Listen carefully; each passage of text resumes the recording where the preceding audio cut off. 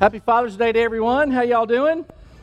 So glad you're here today. We're continuing our series on the parables, and we're talking about one that you know of. You've heard it if you've been in church at all, but it's going to help you to know the context. So I'm going to try to maybe explain a little bit of that to you. I began to think about places I've lived before, and I've lived in Missouri for some time, New Mexico, Texas, that kind of thing. Wow, that went a long way. And every place I ever lived had a culture. And so in Michigan, the culture, they were hardy, and a lot of us Southerners think northern people aren't that friendly. They were super friendly. They had a little weird thing about how they like mitten, the word mitten, they would say mitten for some reason. I always thought that was weird. And Michigan is shaped like a hand, and so anytime you say where you're from, they would show you the hand and kind of point to it. That was weird, I thought. South Carolina has a culture. You know your culture. Boiled peanuts, pollen, low country boil, which I think is weather conditions from last week. So we have culture. And a couple years ago, several years ago, I had a chance to go to Tanzania and do a pastor's teaching, a pastor's conference for Tanzanian pastors. So not only it's a different culture, it's certainly a different culture, it's a different continent.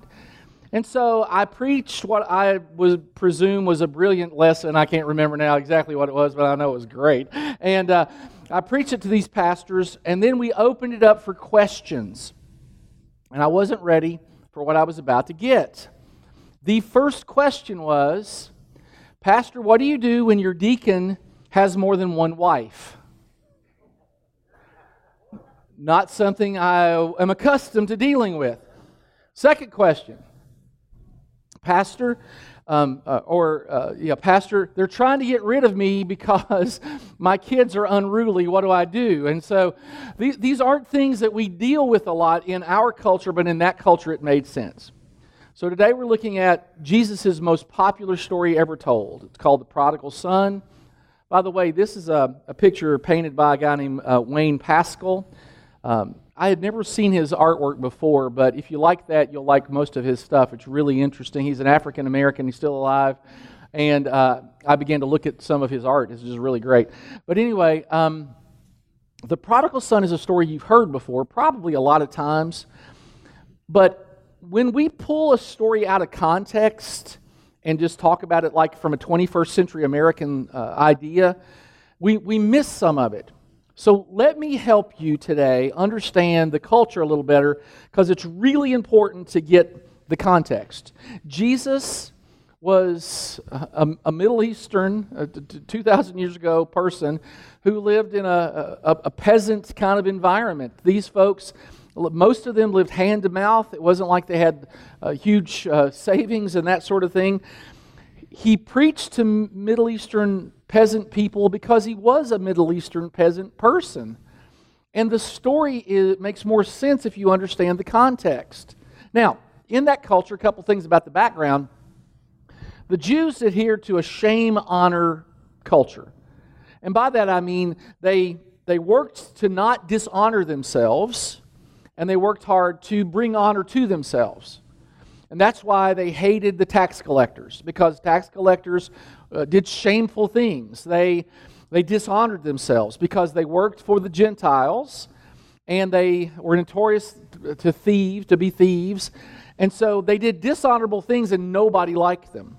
Even in the culture today, in the Middle East today, there are cultures that do things like, it's called honor killings, where if you're, typically it happens in the Muslim culture, but if you're a dad and you have lots of honor and your daughter does something shameful, then you might kill her because of what she's done.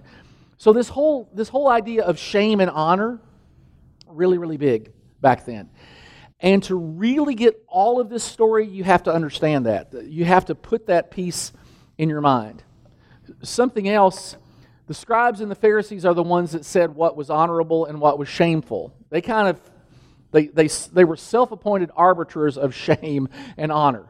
And so they're the ones who were setting the rules when Jesus was around. And the third thing you need to understand is Jesus made them uncomfortable because he challenged their rules.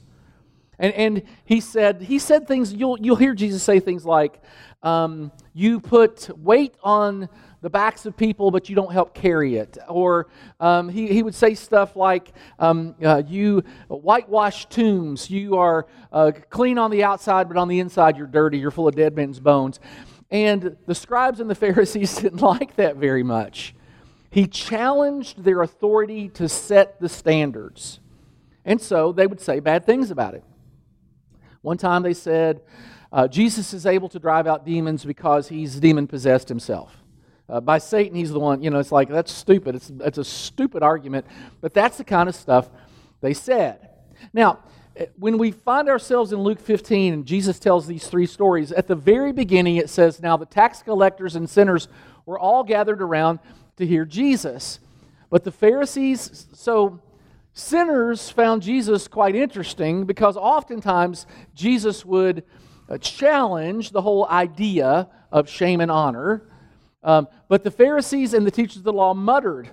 When you're muttering, it's typically not good. This man welcomes sinners and eats with them, which was tantamount to approving of their lifestyle. And so he was accused of these things. And then Jesus tells these three amazing stories. And if you want some good reading today, Luke 15 has these three stories. The first story is about, that's my friend over there. The first story is about a guy who loses a sheep. He's a shepherd, and he loses a sheep, and he goes and finds it. The second story is about a woman. She has a dowry, and she loses a coin in this dowry, and she searches for it and finds it. And so the first two stories basically portray God as one who seeks. And then there's an aspect of those stories that we don't talk about enough, honestly, and that is the joy that God gets in finding something lost or someone lost. And then Jesus tells this amazing story.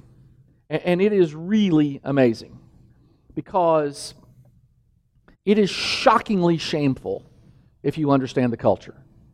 Not only, we know the prodigal son. If you ever heard the story, he does some shameful things. You don't know the half of it. You're going to know by the time this is over with. But the father does shameful things as well. So we're going to just kind of jump right in. The story goes, there was a man who had two sons.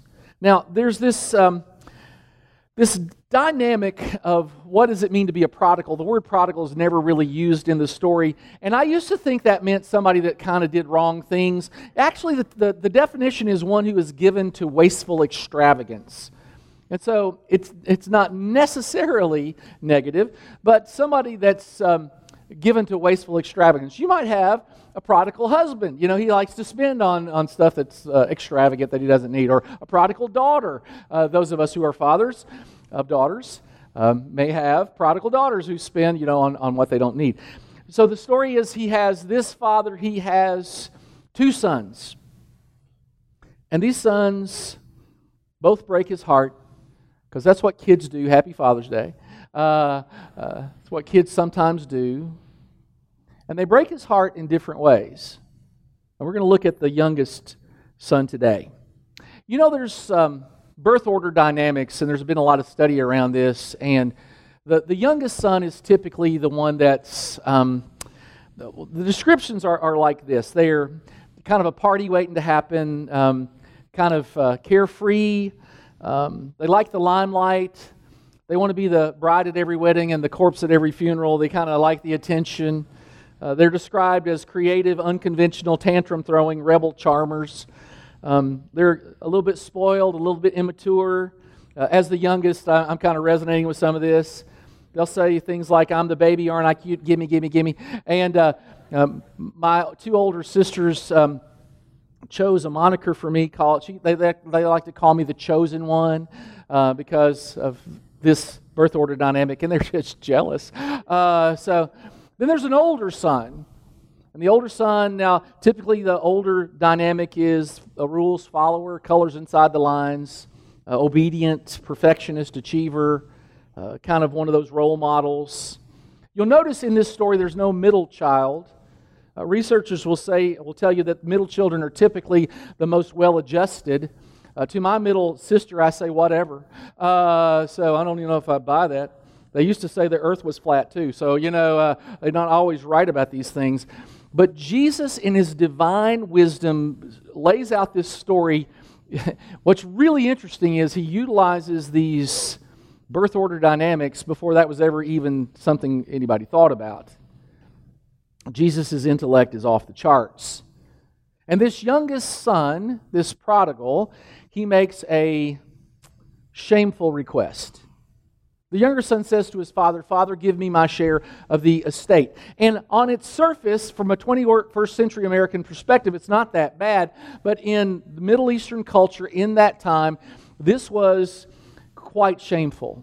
Because one didn't get their inheritance until their father died. So he was basically saying, "Daddy, I wish you were dead. I know you've got plans for me, but I don't want to do what you want me to do." A father typically, if he was a farmer, would expect his sons to also be farmers. If he was, like in Jesus' case, if his father was a carpenter, then you became a carpenter. This is how it worked in that culture. And so this boy was basically saying, "Daddy, I don't want to be a part of this family. I don't want to do what you want me to do. Not only that, I don't even want to be a part of this community." Because community was huge. In our society, frankly, just to be honest with you, if we see somebody not parenting well, unless they're a relative or something, we just don't get involved. It's kind of none of our business. In Middle Eastern culture, the village, they helped raise kids. They set standards together. And so it wasn't uncommon for the village to discipline your child. So when this boy says, "Father, give me my share of the estate," there was an expectation on the part of the listeners.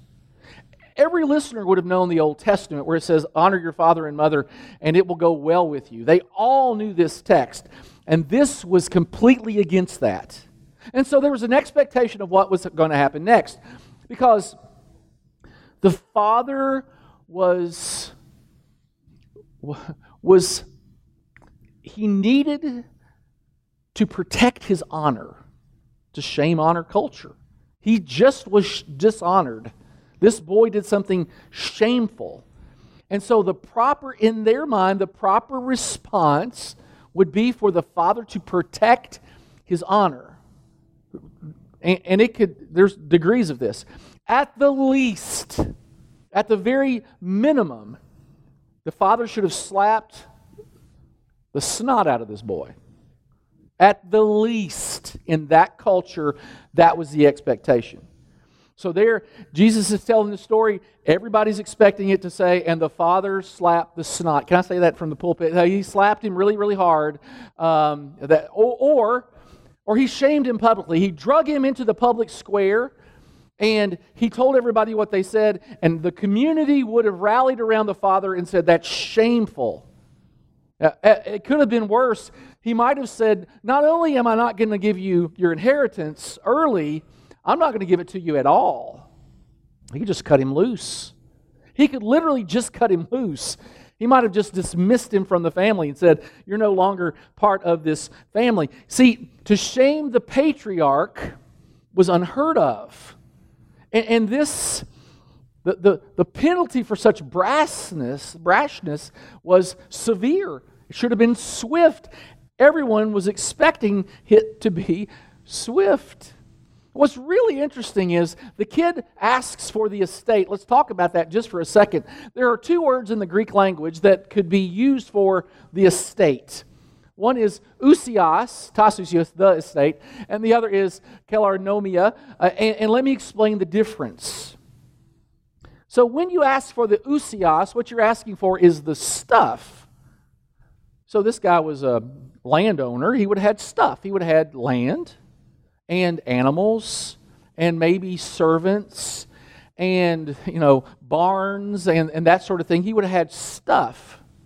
Now, if you ask for this other word, kleronomia, you're asking for what goes along with the stuff, the responsibility of managing the stuff. This kid isn't asking for managerial sort of rights. In fact, that might have been okay. He might be saying, Daddy, I think I'm ready to manage some of the farm for you. It's like, okay, well, he's got a little incentive. That's good. I mean, he's got a little, he's got a little moxie to him. Good. It's not what he asked for. He just asked for the stuff. Daddy, I just want the stuff. And it's likely the father would have had lots of stuff. Because in this story, we're going to read it to its conclusion, the father had servants. He had a fatted calf. That wasn't common. I mean, very few people just had a calf laying around. He had animals. He had servants. When there's a party at the very end of the story and they hire musicians and they hire dancers, this guy would have been loaded.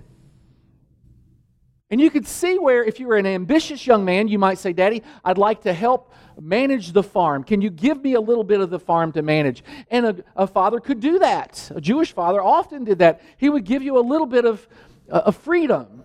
Hey, manage this for me. Let's see how you do with this. That's not what this boy asked for. It's shameful because all he wants is the stuff. He wants the blessing without the responsibility. Daddy, give me the stuff. And the audience, when they heard the word, it would have been shocking. Not only is the kid asking for the inheritance before his dad dies, Dad, I wish you were dead, but since you're not, can I have my stuff? That's what he's asking for. Now, they all have an expectation. He is going to drop the hammer on this boy. They're leaning back. Oh, it's going to get good. Daddy going to whoop up on this boy. What they don't expect, and Jesus, again, in his brilliance, his divine brilliance, he does what's unexpected.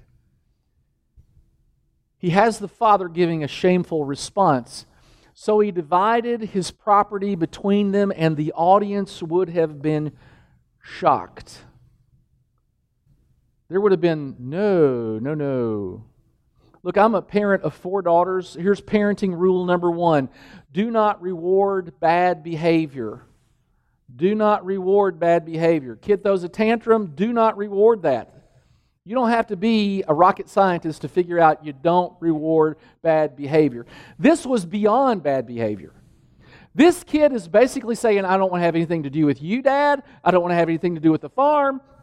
I don't want to have anything to do with the community. I don't want to have anything to do with my brother. I want my stuff because I've got a plan. And the plan is I'm going to leave town and leave all this behind. And the father acquiesces and divides the property and gives him what he wants. And that too is shameful. Because what father would do that? Yet, if this father is a picture of God, what we have to understand is the greatest love, the greater the love, the greater the pain when the love is rejected. This father is giving this boy his freedom, just like God gives us our freedom. We choose. We choose whether to follow him or not. It's our choice. He gives us freedom. And like the great theologian Sting one time said, if you love somebody, you set them free. You could sing it. It's all good. I mean, if you know it, it's good. And so he divides the property. Not long after that. Now, understand something. The property wouldn't have been liquid. It's not like his assets were in the bank. They were invested in stuff. And so the boy had to have a liquidation sale. He had to get rid of the stuff in order to liquidate his assets so he could take it away. And so it says not long after that. He would have had what I would say is a going out of business sale. Now, he would have to liquidate his assets, and while he's doing that, the community will find out. Because he's going to put signs on the telephone pole, hey, I'm going out of business, I'm going to go away, I need to get rid of some stuff, hay for sale, sheep for sale. And people would have known that the boy was liquidating the assets, and they probably would have known why. And this was another layer of shame. Now, I don't know what kind of village you grew up in, but in the village I grew up in Danville, Kentucky, when stuff happened, people knew about it. Might be too big here, but maybe Greer's or Taylor's or wherever you're from, they knew about these things. And so in my hometown, they would have known about stuff. In this hometown, they would have known about stuff. And everybody would have been talking. This boy has dishonored his father, and his father has dishonored him back by giving him his stuff. But there's another aspect of liquidation. Maybe the father is expecting the boy to reconsider. It's an opportunity for the boy, while he's getting rid of the stuff, this shameful act of taking things, maybe he would reconsider. Maybe he says to himself, this isn't the best idea. I've got some security here. I've got a place. Dad is going to set me up when he does pass away. This is going to be okay. I probably should stay. And he's hoping that the boy will reconsider. But the boy's not only shameful, he's also stupid, and he gets rid of these assets quickly because he wants the money fast. It's a shame J.G. Whitworth wasn't around back then. He could have called 1-800 Cash Now and had it all settled. I wish Whitworth would give me a little bit of a royalty. I advertised for him today. And the younger son, he liquidates his assets, and then it gets worse. He sets off for a distant country. If you're a Jew, what does that mean? You're going to live with the Gentiles. It is shameful. He's not only dishonored his daddy, he's dishonoring all of us, because he's going away from our people to the Gentiles. And it is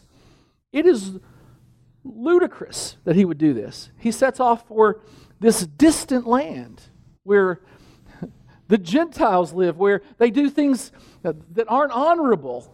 He's going to a shameful place. And then it gets even worse. And he squandered his wealth in wild living. We don't really have to wonder what wild living they're talking about, because the older son later on says he squandered his money with prostitutes. And the audience would have shaken their heads. This boy, basically, with pockets full of cash, goes to Vegas on a rager. That's kind of what he does. He just goes and blows it all. The worst plan ever. I'm going to take everything I have, I'm going to go do a foreign land, and I'm just going to do what I want to do. And there's a reason they use the word squandered. It's because it was not wise. And the audience was just shocked. And then it gets worse. After he'd spent everything, they're dumb, there was a severe famine. Now, again, 21st century America, we really don't understand this. Jesus' audience would have understood this. When he says severe famine, when we have issues here, we have a tendency to figure out how to, the government helps us, bails us out. There's no government bailout. So, do you remember the toilet paper shortage of 2020? Remember that? Where everybody was looking for toilet paper? Multiply that by 100 and then apply it to food. Because a severe famine in the Middle East in that era meant that people were killing each other over food. They were stealing food. They were selling their children into slavery for food. They were prostituting themselves for food because there was nothing they could do. And this boy didn't bring the severe famine on. It's not his fault there's a severe famine, but life is like that. If you don't plan for your future will smack you in the face. And he didn't plan very well, and he squandered it all on wild living. He had an extended Vegas vacation, and while he's there, there's a severe famine, and everything shuts down. And you would think this is the point where this kid would have come to his senses, and even then he did not go home. And you have to wonder, why would he not go home now? Well, there's a reason. We're going to talk about it in just a second. But look what he does. So he went and he hired himself out. Now, when you hear the word hired, you're thinking, oh, he's going to get paid. Yeah, not so much. Let's read the rest of it. He hired himself out to a citizen of that country who's a Gentile, who really doesn't care for the Jews, and he sent him to his fields to feed his pigs. Now, you all know, right, the culture of the Jews not eating pigs, and so this guy kind of humiliates the boy. It's shameful, more shame in this story. He sends him to a shameful job, but it doesn't say he's going to pay him. He sent him to the fields to feed the pigs, and basically, here's your pay. If you can get some food away from the pigs, you can have it. That ain't much pay. It's certainly not good pay. And he sent him to the fields to feed the pigs. He basically, by the word, when it says hired himself, it basically means he begged until the guy couldn't take it any longer and sent him away to feed the pigs and to fight for their food. Now the problem here is this, and it says he longed to fill his stomach. Basically, he couldn't eat what they were feeding the pigs. They fed them carob pods, which swine can digest, but people can't. And so he is literally starving to death far from home. I don't know how hungry one has to be. You and I, most of us, I would suspect, really never experience real hunger. I'll say stuff like I'm hungry. That basically means I haven't eaten in about 15 minutes. You know, it's like I've got a little twinge of hunger. We don't understand this. This kid, he's far away from home, he has no resources, and he is starving himself to death. And the only guy that helped him was a dude that said, if you can get it away from the pigs and you can digest it, you can have it. That's as good as anybody's going to help him.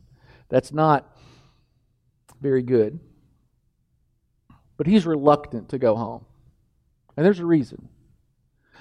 Because in the Middle East peasant culture, if you went home, the village would greet you. But it wasn't going to be a good greeting. In fact, it was going to be humiliating, this greeting. Because this boy would come home and he would walk into town and the elders of the town would be there and they would welcome him this way. They would shame him. In that culture, they were very pictorial, and so the elder of the community would take a pot, and this kid would come into town, and he would say to this kid, "You are not welcome here." And the name for this was called kazaza. It means the breaking away. And in front of everyone, they would have called everyone, and the kid would be here, and he would say, "This pot represents our relationship to you." And then he would break it. And they would say, "You've broken our hearts. You've broken your dad's hearts. You've broken this relationship. And you are not welcome here." And so you understand the boy's hesitancy. Because not only is he starving physically, he knows what's waiting for him emotionally if he goes back to town. And some of us have felt that kind of brokenness. Like nobody wants us. Like nobody cares. But he's thinking to himself, what other recourse do I have? And so he makes a plan. And there's a different kind of shame that comes into play. It's the shame that leads to repentance, and maybe the sweetest sentence in Scripture, when he came to his senses, he said, "How many of my father's hired servants have food to spare?" And this too is really important, the way he's thinking. Because there is kind of a hierarchy. The landowner, this would be his dad, and he was well-resourced. He would have had lots of stuff.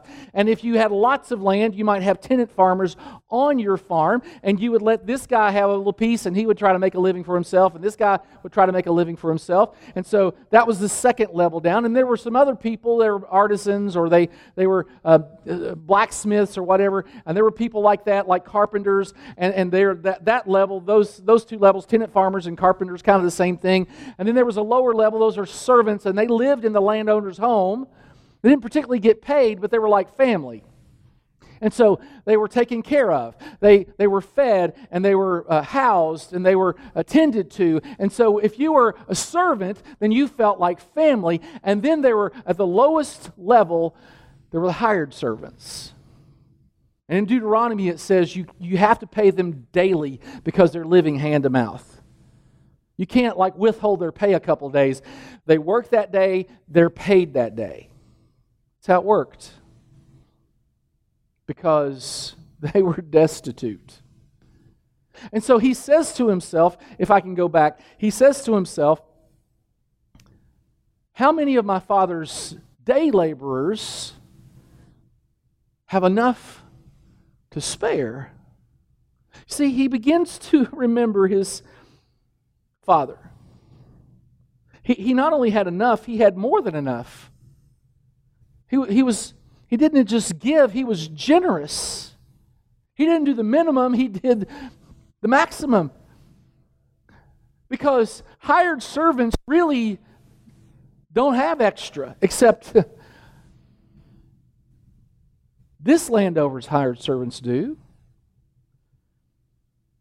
And I think Jesus was pointing out this was a different kind of father. And so the boy comes up with a new plan. I'll set out, I'll go back to my father, and I'll say to him, Father, I've sinned against heaven. He's got this little speech, and against you. I'm no longer worthy to be called your son. Make me like one of your hired servants. So he got up and he went to his father. Because, honestly, he had nothing to lose. When you are at rock bottom, there's nowhere to go but up. And while this might be waiting for him, what if? What if the Father who is so generous, who is so kind, what if the Father is willing? See, in his mind, he's thinking, maybe I can earn my way back into the family. I'll start at the lowest level. I'll start as a hired servant. And maybe if I prove myself, he'll let me be a servant. And then, maybe I can become a son again.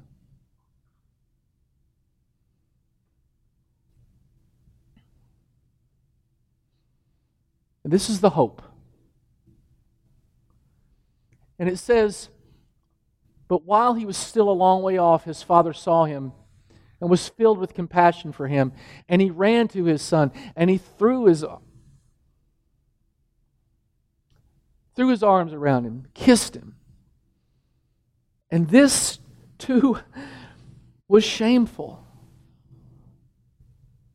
No Middle Eastern nobleman ran anywhere. In fact, the word he uses is sprinted, because the father knew if the village got to the boy first, this was waiting for him. Brokenness was waiting for him. He knew it. And so he ran, which is something no nobleman did. Not only that, but he would have to hike up his robe to run, and you would see his legs, and that too was shameful in that culture. Nobody did that either. You just didn't run. Think of Clint Eastwood. Clint Eastwood ain't running nowhere. Break a hip. He's not running. And yet he takes the public shame on himself so that the son doesn't have to endure it.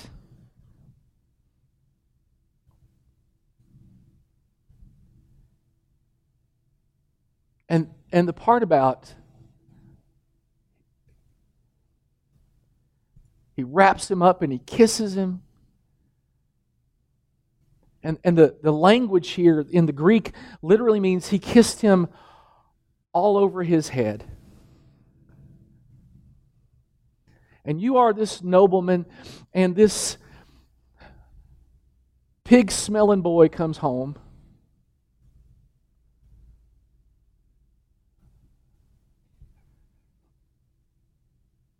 And he just wraps him up. And he kisses him all over his head. And here are two truths that we should not get past. That father never stopped loving that boy, and that boy never stopped needing that father.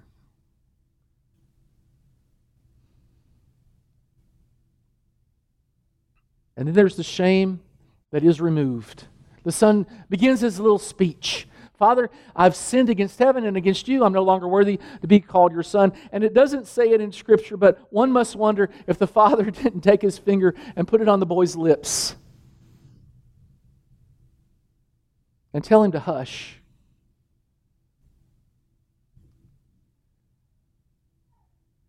Because you don't earn your way back into the family. You don't earn your way home. He was saying, Daddy, I want to earn my way. Look at this response. But the father said to the servant, quick, there's no earning your way back. This isn't a prolonged process. You don't have to sit over, outside the village for 2 weeks and think about what you've done. There's no timeout corner for the son. Quick. And then he says this, bring the best robe. Whose robe is the best robe in the family? The father's. He's basically saying, bring my robe and put it on the son. Bring the robe of honor and put it on him. And then he puts a ring on his fingers. This is a symbol of authority. Not only, he's not a hired servant, he's a son. A son gets to wear the ring. And then this whole thing about sandals, I'm like, who cares? He's evidently lost his sandals. Maybe he had to eat his sandals. Who knows? But he's barefoot. You see, slaves didn't have shoes. Free people have shoes. This was a sign of freedom.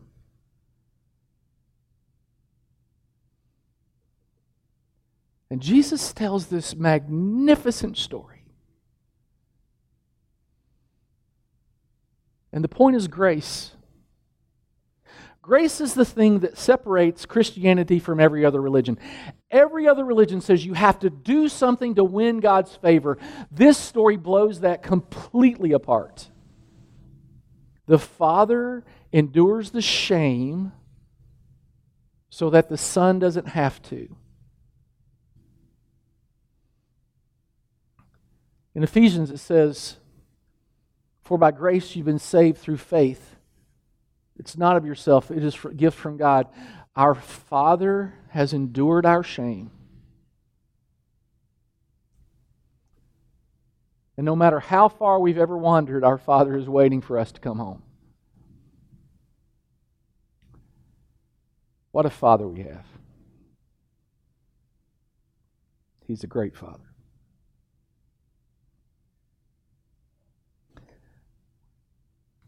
Lord, in this message, you've shown us today of your love for us, how vast it is. And so we thank you.